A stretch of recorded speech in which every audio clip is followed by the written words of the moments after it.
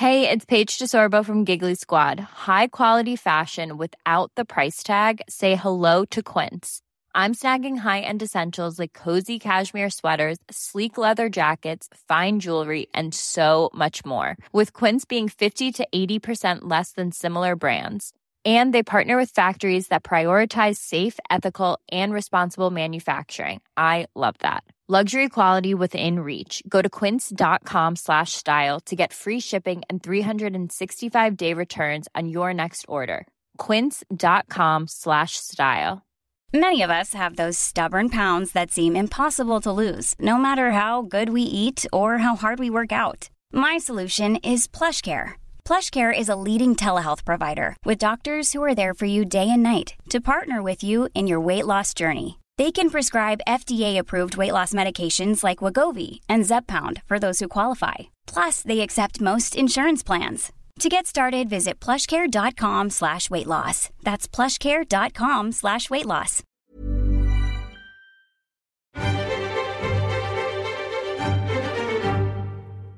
Hello, and welcome to the New European Podcast. My name's Richard Porritt. I'm joined by Steve Anglesey. Hello. I'm freshly back from Manchester. Well, possibly not that fresh, actually, because I drove through much of the night and also spent some time in Torquay before that. But we'll get to that later. Firstly, though, Steve, we do need to talk about Theresa May. Well, we do. It was magic, wasn't it? Oh, well, it was quite something. I mean, clearly there has never been such a calamitous leader's speech. No. Ever. I'm trying to think of how it could possibly have got worse, and I can only think that if she survives next year, someone will give her a puppy and a kitten to pet, and she will accidentally crush both of them to death on stage. The thing is, I can't. It could be. It's up there with the elastic snapping in your pants, isn't it, and falling down. I'm surprised I thought that was going to be the finale, but I always hoped that would happen while Thatcher was speaking. It's like a Judy Finnegan moment. Exactly, and you just hear a big twang. It would have been better, actually. It would have been, and they were red, white, and blue. Brexit bloomers. Actually, what has happened is that she has got the pity of the nation. Not from me. A large amount of people feel sorry for her, and as a leader who was hoping to be seen as strong and stable only a few months ago, and was hoping to reboot not only her leadership but her party's standing in the country, the last thing you want is sympathy. Yes, I agree. Let's go through Although I will say that, as Alistair Campbell, a more erudite man than myself, writes in the New European this week, Alistair says it is hard to feel sympathy for a Prime Minister who's put herself in a position of doing a job she can't do and trying to manage a task she can't manage.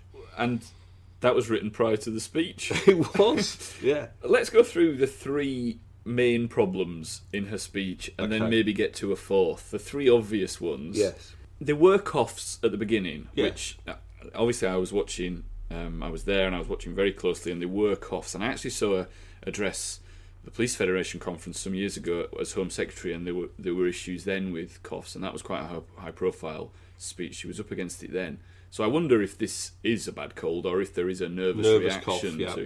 There was a few moments when she cleared her throat, but then, of course, Lee Nelson stands up hands her... Comedian Lee Nelson. I think comedian is stretching it, in my opinion, but... Prankster. But he certainly livened up the Tory conference, because up until then it was very dull. He's a prankster, isn't he? Yeah. You've got to say, I mean, I'm not...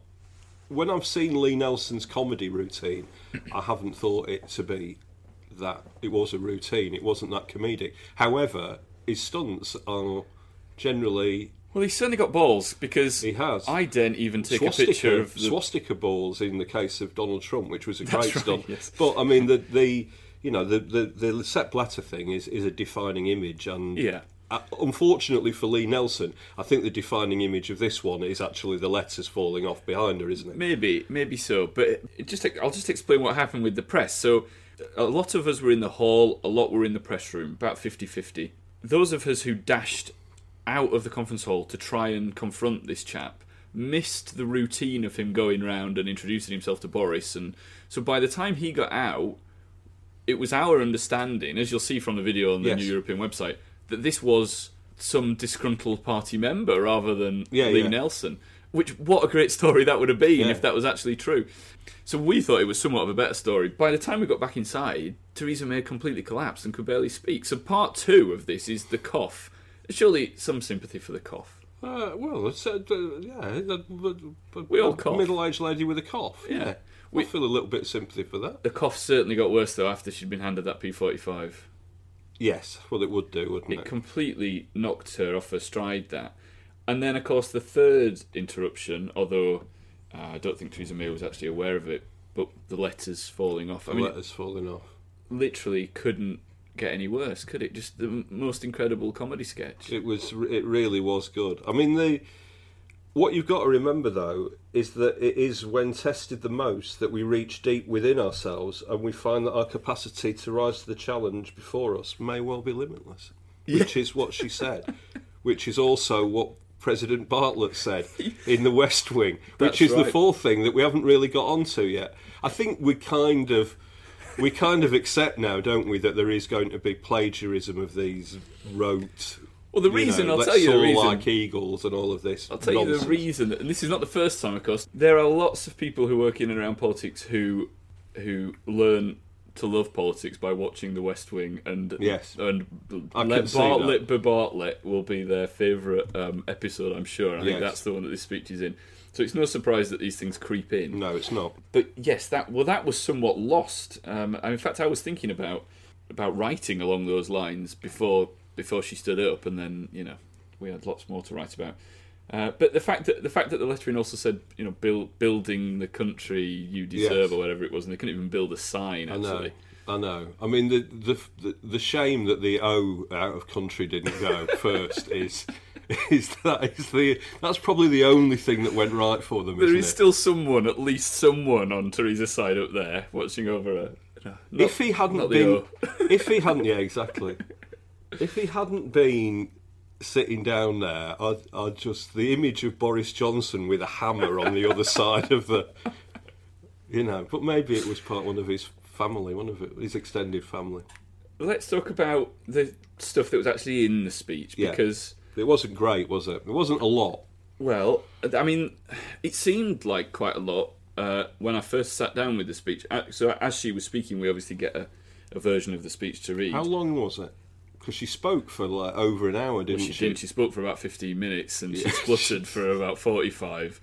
I'm not sure how long it was. The chaos that surrounded it made all that kind of thing, difficult to get on top of. But it was over an hour. She was certainly on her feet for over an hour. Yeah. It was like an episode of The Fast Show, wasn't it? With coughing Bob Fleming. Some random bloke. Brilliant! All of this. Things falling off, Paola's, weather map falling down and stuff like that. It was The Fast Show.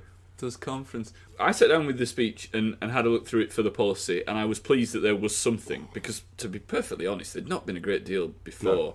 I mean, we were told, tuition fees, that was on Saturday evening, I think we were given a sniff of some tuition fees, and I thought they were going to match Labour or at least get somewhere close.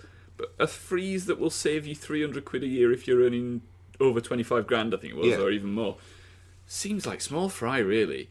I know that they're saying, well, Labour are promising the earth and can't deliver. I understand that, but there's just not enough there to get hold of the public. It's not that exciting, is it? The stuff that was in Theresa May's speech, I mean, the Council House thing, I know that there's some concern, even with the number 10, about trying to out-Corbyn. I mean, I don't think you can out-Corbyn. No. There are certainly people within the Tory party who prefer much more clearly defined battle lines where the Tories can... And I thought we were going to get that as well earlier in the week when she was talking about in defence of the free market. But with that and the energy price cap, it seemed like stuff that was pretty much in the manifesto. It wasn't really... Yeah, it wasn't very exciting. And it didn't work the first time round. No. I mean, there was the policy announcement the day before about this big lion that we're going to hire that's going to start roaring. Well, it's that the same lion. Quite exciting. It's the same lion that's been modelling for UKIP, actually. UKIP's sad lion. Yeah, but we'll get to UKIP. He looks a bit like Cedric the lion after he died, I think. Yes. Well, it was voted on, and that's the end of it. Or maybe not, but we'll talk about that. Well, who knows about UKIP votes, as we will come on to later. Yeah. On. What are people saying about... I mean, obviously we'll cover this with Boris Johnson, but Theresa May is now... This is the end, isn't it? Yes, I think... Not the immediate... I don't think anyone is going to stand up in the 1922 committee and say she must go, or there's going to be 50 MPs. It doesn't need that many, though, does it? That's the issue. There were certainly conversations in the Midland Hotel less than an hour yesterday afternoon with backbench MPs chatting quietly about what do we do now. Right. I think the issue How do you hear them chatting quietly? Do you just sidle up to them? Yes. Yes. With an ear trumpet. With wine. Right, okay. Yeah, that sounds more plausible, yeah.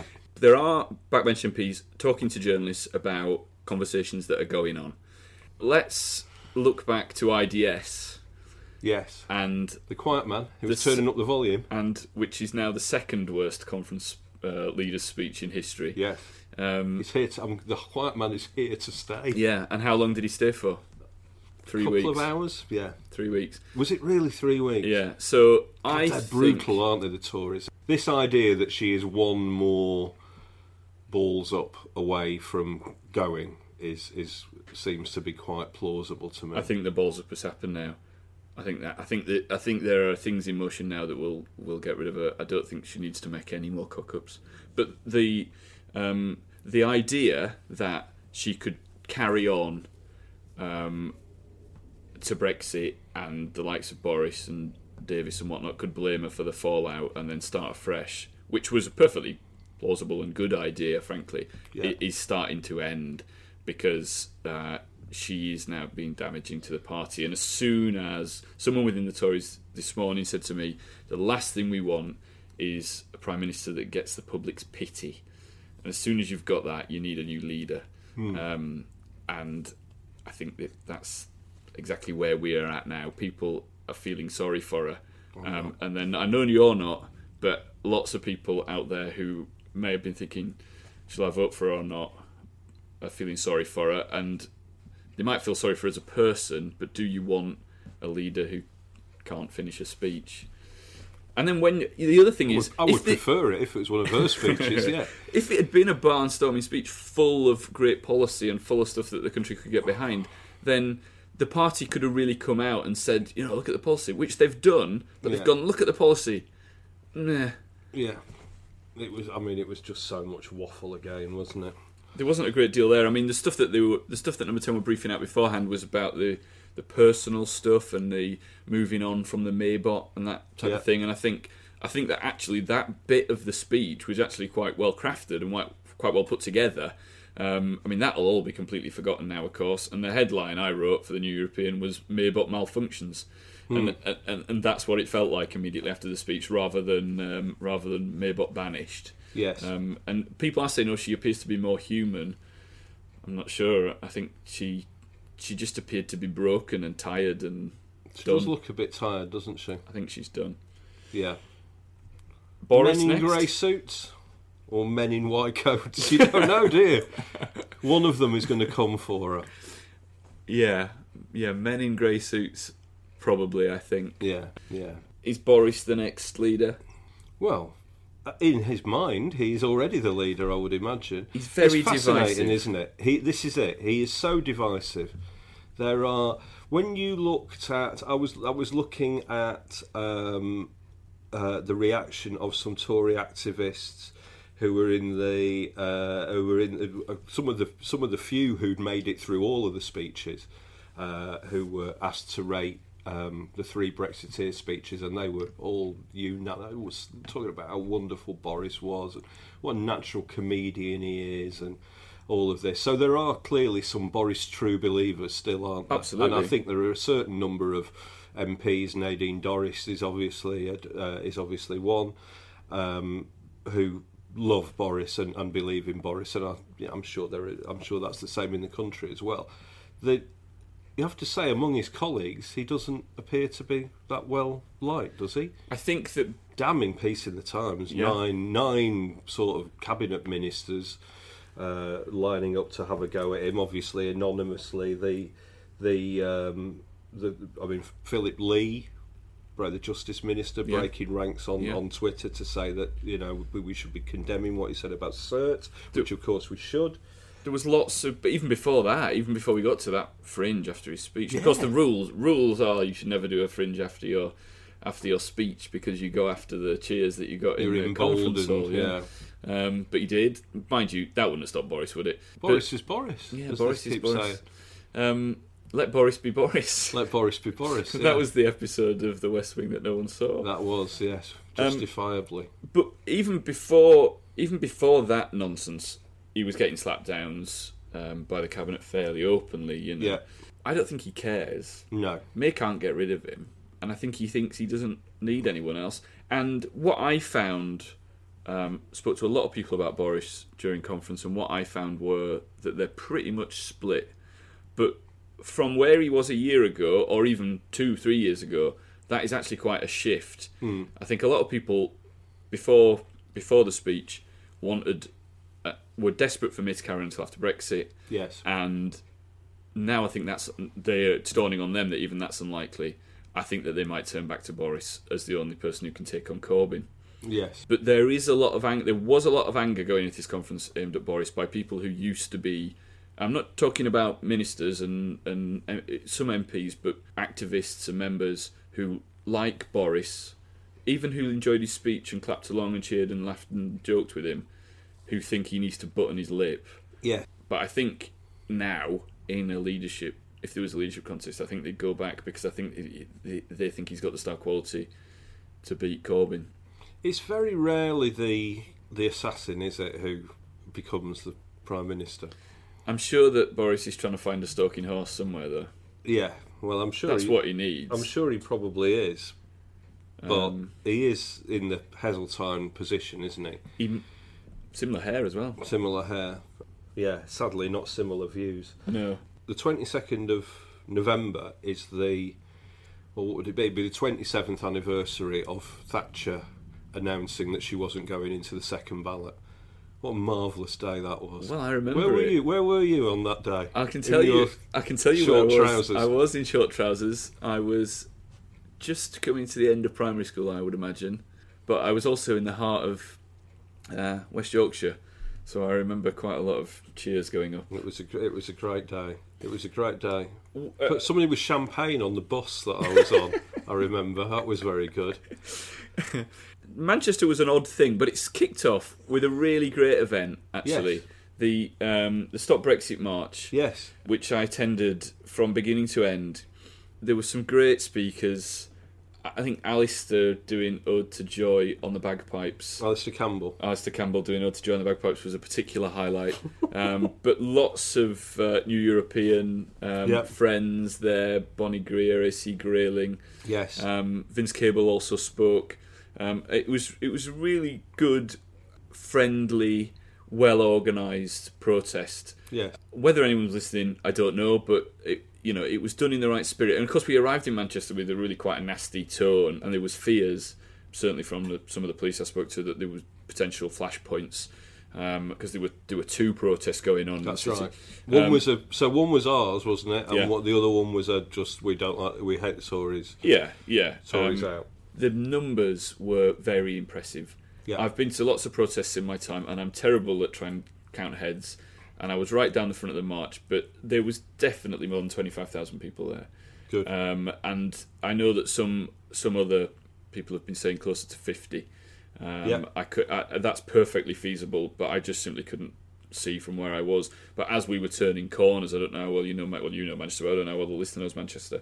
As you come down Oxford Road, as we turned off to the left, maybe about halfway down, the crowd was still coming through the start point, which was up at the park. Okay. Good half a mile up there. So there was a lot of people there. That is a lot of people, and the float was great. So congratulations to the organisers. It was a really smashing day, and I hope that if you guys were there, you enjoyed it as well. Who did the best speech? Best speech? I liked Cameron Clack. Yeah. Who was the student that spoke at Labour Party conference and got some stick at Labour Party conference because of... yes. I thought he was good. Yeah, Cameron, get in touch and come on the podcast. That'd be great. Yeah, he'd be good. What about UKIP? What about Ask UKIP? me about UKIP. Oh, tell me about UKIP. So, well, Richard, you went to the UKIP conference. I did. I went to UKIP conference and I arrived... We were, like Morrissey, we were expecting a different result, weren't we? I think we'd been... I was certainly a believer. You just said it is definitely going to be Anne-Marie Waters. Let me talk you through some of the chaos of UKIP conference. So I arrived very early, having driven through the night, which I seem to have been doing rather a lot, to Torquay, which is lovely in early morning, and I got to my hotel and went to the conference hall, where I expected there to be gangs of skinheads swigging beer with EDL flags, waiting for their man, or indeed this case woman, to win. But there wasn't. There was a dozen or so local Labour activists who were very polite, very sweet, and they were even quite polite to the UKIP members. And there was maybe 50 or so UKIP members who were very polite, very sweet to everyone. What sort of age are the UKIP members? Well, it's funny you should ask that, because I did a quick sort of scan of the conference hall, which was full by the time the results were announced. There was one blackface. Yeah. That was leadership candidate. Natural or not blacked up? That was Mr. Curtin, who was one of the leadership candidates. Who sadly didn't win. There was maybe 7 or 8% female who had been dragged along by their other halves. There were maybe 5 or 6% under 30. 5 or 6%. And then there was this massive block of white 45 to death aged men. Yeah. Dressed the same. Yeah. What's the dress code? Well, it's always tweed, of course. Tweed, yeah. Although there is some variations on that. They are a fan of the corduroy. Yeah. And corduroy trouser. Full corduroy suit in one instance. But definitely a trouser. And then the yellow-purple tie is a big... I have a tie that's very similar to a UKIP tie. I do. It's not no purple, it's navy blue and yellow, and people have asked me why the UKIP tie. When Anne-Marie didn't win, the relief was it palpable? Extraordinary. And the conclusion I came to... No need for the tenor pads that I bought this morning, and they were all thinking... I think, do you know what? I couldn't find anyone who voted for Anne-Marie Waters, not one person, even beforehand. I spent hours trying to find someone. There was no one. Yeah. And I think the truth of the matter is that a lot of the people that did had come in to try and help her take over the party. Yes. I think the truth of the matter is that the UKIP faithful want UKIP to stay exactly as it is, as a sort of old man's gentleman's club where they can get together and moan, have a few nice drinks, play their bingo, as they did on Friday evening in my hotel. UKIP bingo? Yeah, well, it wasn't UKIP bingo, but there were a lot of UKIP doing it. And just let life carry on as it was. They want to carry on moaning about Brexit for as long as they possibly can. They have concerns about Islam and that, but... It's not really number one for them. No, it's not. It's still Brexit. It's still Europe. Yeah. So they can happily carry on doing what they were doing. One of the funniest things I saw as the announcement was made, I was there on my own for the New European, but lots of fellow journalists were there in pairs, or there was gangs of them all working for the same publication. One looked at the other, and she just said to him, "Quick, Google him," because no one thought that Henry Bolton was going to win until sort of mid-morning when his name started to get mentioned quite seriously. Yeah. But I was speaking to people in the party who told me, as it was being read out, definitely Whittle. Yes. And then Whittle's name was read out, and my source was scarpering off somewhere. It was bizarre. It was not the result that I was expecting. Everything is well again in the world of UKIP. What happened to Anne-Marie Waters after the announcement? Because presumably she was there, was she? She was. All I saw was a flash of the back of her head as she left. She just left straight away? I couldn't find her anywhere. I think the Telegraph got to her before she left. But right, okay. I don't think anyone else did. How would you say she's taken it? Well, I'm sure she'll be offered a big job in the UKIP front bench and will go from strength to strength and build a political career from here, and maybe could even be leader in the future, and maybe even take UKIP to power. Yeah. That's what I would imagine. Her tweet immediately afterwards was, today, Jihad won, truth nil. So maybe not. Maybe not. That would be good if she did the football results like that every day. And then she started retweeting people who were...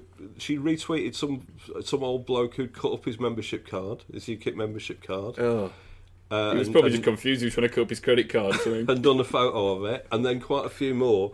My favourite one was she retweeted this bloke who, I think mostly in caps or mostly sort of with odd capital letters, so it looked a bit like a ransom demand. He had written, "The fight for justice has only just started. The battle for Britain will never end." Right. Then he'd done a sort of photo montage, and there was Anne-Marie's head floating in the sky next to Big Ben. And underneath it, in beautiful script, he had written, "Through me your voice will be heard." And you just went... It's fantastic. That's brilliant. It was really beautiful. I hope she sets something up. So she's continued to make clear her displeasure with this, and this is the will of the people, isn't it? The will of the UKIP people. Absolutely. We will miss her if she goes away. We will definitely miss her. But, she lost. Just get on with it, I think is the phrase, which I seem to remember hearing before. I don't think she's that worried about Brexit, though. No. I don't think she could give two hoots about Brexit, frankly. Right. She wants a street war. Right then, I'm going to be speaking to Jerry Scott next about the things that have made her angry from Tory conference. And then Steve will rejoin me in a few minutes for Brexiteer of the Week. Stay angry. Fight Brexit. Subscribe to The New European. Your first 13 issues of The New European are only £13 when you join us and become a subscriber. Order by telephone by calling 01858 438840 and quoting podcast 1, or order online at our website www.theneweuropean.co.uk. Stay angry. Fight Brexit. Subscribe to The New European. Welcome back. I'm joined by Jerry. Hello. And we are going to talk about the things that have made you angry last week. You got angry on the last podcast. Yeah, I'm quite good at it. And we had quite a good reaction to your anger. It seems that there's a lot of anger out there. So we thought we'd ask you again. Now, you've been looking specifically at Tory Party conference, I think. Yeah, I have. And did it make you angry as a whole? As a whole, I mean, lots of things make me angry. I'm a very angry person. But yeah, it did make me angry. But it did make me laugh as well. It was a laugh. It made me sleepy until the very last moment, pretty much. But tell us about the two things that made you angry. So there's a couple of things. The first is this British dream thing. So many... When I was a young journalist, we were told not to write the headline, "It should have been a dream, but it turned into a nightmare." And yet I found myself writing that exact intro when it came to that speech. I think you would have been doing a disservice had you not. Yes, I think that was right. But yeah, so Theresa May stood there, didn't she? And she said that life should be better for the next generation. And she promised this British dream. I don't really know what the British dream is. Is it chips for dinner? Oh. Chips for dinner? Cuppa in bed in the morning, I reckon. Chips in bed in the morning. Or is it retiring to Spain when you reach 60 but refusing to call yourself an immigrant? I think that's the British dream, really. For me, this made me angry because getting the British dream, the way that Theresa May described it, with getting on the housing ladder, having better opportunities, seems to me, to my generation, completely unreachable. I hate the term, but I am a millennial. You very much are. I very much am. I love avocados and everything, But, I don't have the same opportunities or the same British dream that my parents or my grandparents would have had. It's just not, it's not the same. For me, my British dream would be finding some rented accommodation where I don't have to sell a kidney to pay the deposit, or for rents to be low enough that I'm not forced to have a flatmate. I really like living with someone personally, but it'd be nice to have the choice. How much did you get for that kidney, by the way? It's prices are low. Prices are low. I had to haggle. It was terrible. But, you know, like I say renting because I am never going to be able to afford to buy my own house. Yeah. That is the realistic take on it. And But surely then you should be cheered rather than angered by the house build announcement. yes, but it's not the same. It's not fair. And I know I sound like a snowflake. I sound like I'm stamping my feet, but I am cheered by the house building announcement, but I also just don't see it coming to fruition. Well, that's the problem. How many people have promised to solve the housing crisis and how many have actually achieved that? Absolutely. And how many of these homes are going to be affordable? And that's why linking this British dream with home ownership just seems nonsensical to me. Like I say, it's going to be great if we build homes. We do need them. But are any of them going to be in the reach of me, my friends? We're professional people. We work in proper jobs. Is journalism a proper job? No. Actual jobs, though. And if it's difficult for us, there are people who are living in, you know, much worse situations, who are much worse off. Well, let me ask you a question. Go on. I'm a little bit older than you. No. You think I'm a lot older than you, but I'm actually only a little bit older than you. 28, aren't you, Richard? Yeah, and so let me ask a question from someone who's a little bit older. If the British dream is linked so much to home ownership, that's not the case in Europe, in great parts of Europe where owning your own home isn't an issue. Lots of people rent, either off the state or off private landlords. What's the problem? Why are you so obsessed with owning a house? Well, that's the other thing. I'm actually not. I don't really care about owning a home, but I do care about affording to live. Rent is high across the country. Yeah. And it's not just rent, it's agency fees as well. And I know there has been the promise to kind of bring those down and get rid of them, but they are a real barrier to people having their independence and moving on. You know, there's a reason that people my age are living in HMOs, in shared housing. Yeah. The other half of that coin is Theresa May also talked about student debt. Yeah. Which made me angry as well. I'm a very angry person. What did you think about the tuition fees announcement? Well, actually, I didn't think it was the worst thing, but It's a long way short of what other people are. Yeah, absolutely. I didn't think it was the worst thing because I think I've come to expect that students are just going to be screwed. Yeah. I paid the £9,000 a year fees, and when I left university, I graduated with around £45,000 worth of debt because living loans are into that. Yeah, exactly. Since that's only gone up because of the interest. And Do these debts count against your credit score and stuff? not like normal debt would. Right. Not if I had, a bank loan of 45 grand. Right. It's only this year I started paying it back. I doubt I'll pay it back within the 30-year time limit. And how having that debt still hanging over me is going to help me achieve my British dream, I really don't know. This is a massive difference between my generation and previous generations. I remember sitting in my A-level politics class and 2 years ago. Yeah, 2 years ago. Yesterday.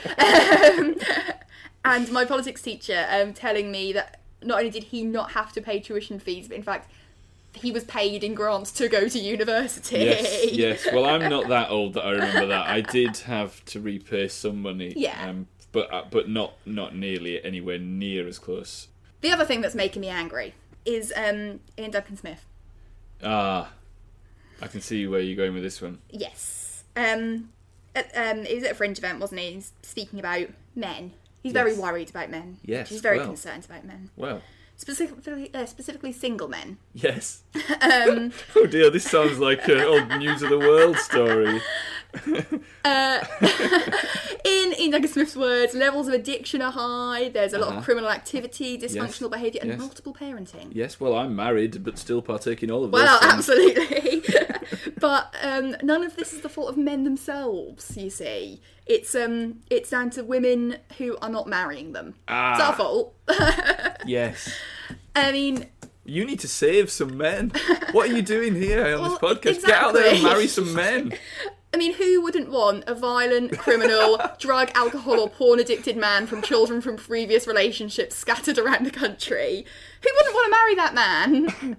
There should be a dating app for those men. Well, I'm about to tell you, as a single young woman, on Tinder, these men are there, and they think they're God's gift to women, and they're the kind that tell you that you're ugly when you don't respond to them within an hour. Oh. What, people actually would do that? Oh, yeah. Oh, Tinder's a world of its own, Richard. I'll show you. I don't think I want to be abused by people online. Are you not already? I am, but not in dating apps. But I want to know, why is it up to me to marry these men to make them upstanding citizens? That's a very good question. Living together isn't enough.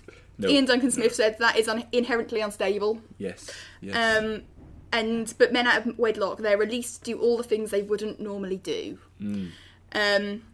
Our reward as women for not marrying these eligible bachelors is a collapse of self-worth, according to Ian Duncan Smith. I wonder what age Ian Duncan Smith got married at, because previous to that we can only assume that he was living some kind of debauched life. Well, I mean, he didn't do bad out of his marriage, did he? He has married a baron's daughter. Yeah, but how old was he before that? Well, I'd like to see the Ian Duncan Smith single years. Yeah, running wild. Absolutely. But basically, it's our duty, or our privilege, to marry these men to keep them off the streets. They might be violent, but only in the home, and that's all right, we don't worry about that. No. On a serious note, though, a lot of women do marry these men, and yes, because they love them, sure. But, as a rule, work done by women is undervalued and it's underpaid. And this means that often women who might already be living, on low incomes, in poverty, they're financially dependent. Yeah. I think there was a lot of... I've been to a million fringes. I didn't manage to get to one that was nearly as interesting as the Boris one or this one, sadly. But it is potluck often. And I think the views are just deeply out of sync with modern Britain. And this conference in Manchester this week felt like it was completely out of sync with the rest of the world from beginning to end. It felt odd and disconnected and awkward from the get-go, really. And I think that Boris's comments on Libya and IDS's comments there on women just prove that there are elements of this party that are still way behind where you millennials are. I mean, absolutely. And I think at this stage, by being single, if anything, I'm not doing my civic duty. Yes. And you can only blame the overcrowding of the prison service on me. Well, I think you should bang your fist and go and find yourself a man. We've got Brexiteer of the Week next. Brexiteer of the Week. Welcome back, Steve. Brexiteer of the Week. Brexiteer of the Week, and what a week it's been. Jacob Rees-Mogg. We've not mentioned him in this podcast, I don't think, or I've not mentioned him in this podcast. He told a Tory fringe meeting at the conference, "I think our Prime Minister is a hero of 10,000 years, and I welcome every waking breath of the Prime Minister, our great leader." Which just shows that taking the piss was actually a thing in the 18th century. Craig McKinley, do you know who he is? He is the South Thanet MP. He beat Nigel Farage all those years ago. That's right. He's also facing trial next May in connection with his expenses in that by-election, the 2015 by-election. He spoke at a Tory conference fringe meeting and said that unemployed young Brits should get on their bikes and pick fruit on Kent fruit farms alongside gorgeous EU women. Yeah. These are quotes. He said, "Why wouldn't a youngster from Glasgow without a job," because they don't have many jobs in Glasgow, obviously. No. Why wouldn't they come down to the south to work for a farm in the summer with loads of gorgeous EU women working there? Get on your bike and find a job. Now, won't all the gorgeous EU women have been sent home because of Brexit? Isn't this the fatal flaw in Craig McKinley's Swiss Tony-esque argument? There is a problem there. The other problem is it's a long way to cycle. It is a long way, isn't it? But maybe there'll be... Depends how gorgeous those women are, I suppose.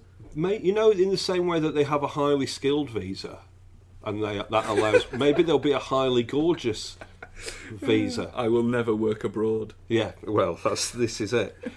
It's been a bit of a bad week for rock and roll, hasn't it? Yeah. Poor old Tom Petty. Yes, very That sad. is bad. Very sad. But Morrissey, and somebody that I love, although increasingly with the fingers over the behind closed fingers, Marquis Smith. Let's start with Morrissey. I think this is better known. He played a BBC Six Music gig at Maida Vale live gig. Frankly, it wasn't very good. Did he play any songs? He didn't play any Smith songs, no. Did he play any early Morrissey? He played some reasonably obscure Morrissey. Did he? He played a lot of new, Did he play very Kit? new material. My son's called Kit, and Morrissey has a song. Does he? I'm a massive, heartbroken Morrissey fan. The main headline was that Morrissey broke off from one lumpy new song to tell the audience that I'm not going to do the accent again. To tell the audience he was surprised. I'm surprised to see Anne-Marie Waters as the new UKIP leader. Oh, she isn't, because the vote was rigged. And then there was sort of silence among the metropolitan elitists in his audience, and then he accused them of not reading the news. It's very sad for me, this, but Morrissey, I think, probably would be better off retiring. Yeah, I think he would have been better off retiring about 20 years ago, to be fair. I'm not sure I'd go that far. Yes, I wish he'd retired a long time ago, actually. Marquis Smith, leader of the... If you don't know about Marquis Smith, he's the leader of a Manchester band called The Fall. He leads a lifestyle which I would say is not conducive to... Being alive. Being alive is a good way to do it. Certainly not to being the creative powerhouse genius that he was in the years from the inception of The Fall in 1977 to pretty much through until the mid 1990s, when he was pretty much unwhackable, I think. He has told Louder Than War magazine, I thought Brexit was great and I still do. I mean, he's contrary Mary, isn't he, Marquis Smith? But he sort of likes to disagree with the norm. But I think this is sort of deeper held view with him. When they asked him to explain, he said this, and this, if I tell you that, if I'm going to repeat this now, and this might change how you think about Brexit, completely. Well, no one will ever hear it. So why do you? That's right. This could be the final episode. Why do you support Brexit, Mark? Middle class kids here want to go to Europe, but why do they think all those European kids are here? They're the sort of people who go on about India. But now I can bargain with Spain and Portugal. But the middle class groups who don't sell any records, they used to get the same money as The Fall. Now that's well out of the window. Do you know what I mean? It's incredible, isn't it? Wow. So that's it. It's all falling. The scales have fallen away from my eyes. The cloud is lifting. And the India point absolutely cleared everything up for me. Yeah. I was once promised an interview with Marquis Smith. I think it's a lucky escape for you. It was going to be in person. Yeah. Then it was cancelled. Yeah. Then it was going to be on the phone. Then it was cancelled. Then the phone rang, and it was the drummer.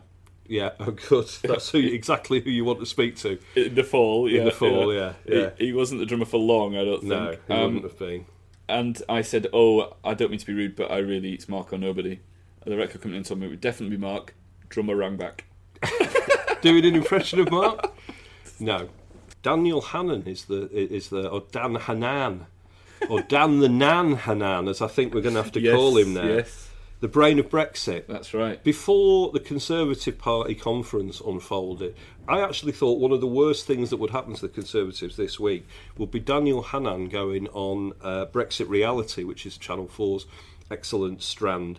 He appeared in Wakefield, an audience of Leave voters, some of whom are now regretting it, obviously. And he said that our curry is going to get better after we leave the EU. I mean, it's an incredible thing to say in Wakefield, isn't it?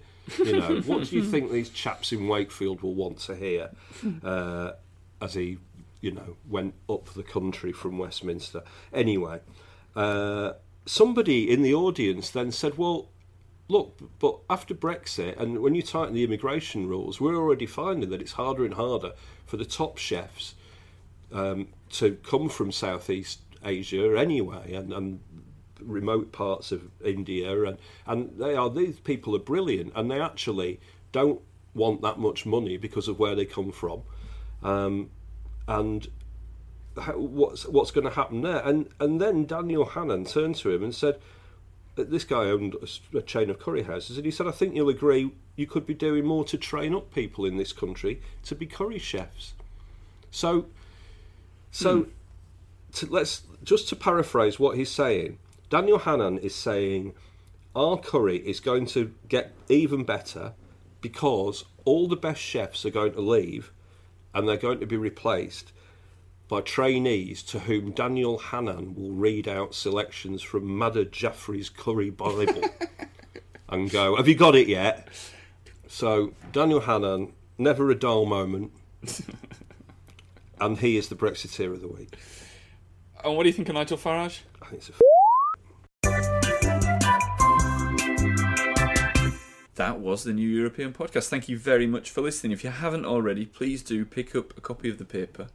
It's on the newsstands now, and it's not just politics, it's not just Brexit. There is loads of culture, loads of arts, loads of other stuff in there as well. It is packed full of really good content. We've got something a bit special now. Our editor-at-large, who we mentioned earlier, playing the bagpipes at the Stop Brexit March in Manchester, is going to play us out with his own rendition of Europe's theme tune and our own theme tune here at the end of the New European Podcast. So this is Alistair Campbell on his bagpipes doing Ode to Joy. Take it away, Alistair.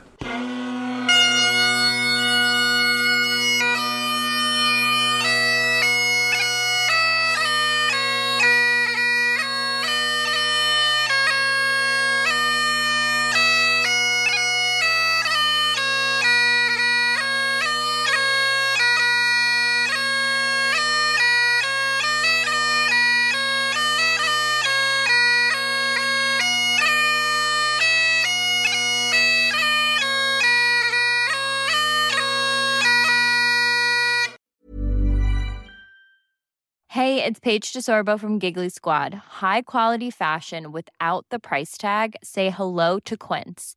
I'm snagging high-end essentials like cozy cashmere sweaters, sleek leather jackets, fine jewelry, and so much more. With Quince being 50 to 80% less than similar brands. And they partner with factories that prioritize safe, ethical, and responsible manufacturing. I love that. Luxury quality within reach. Go to quince.com/style to get free shipping and 365-day returns on your next order. Quince.com/style.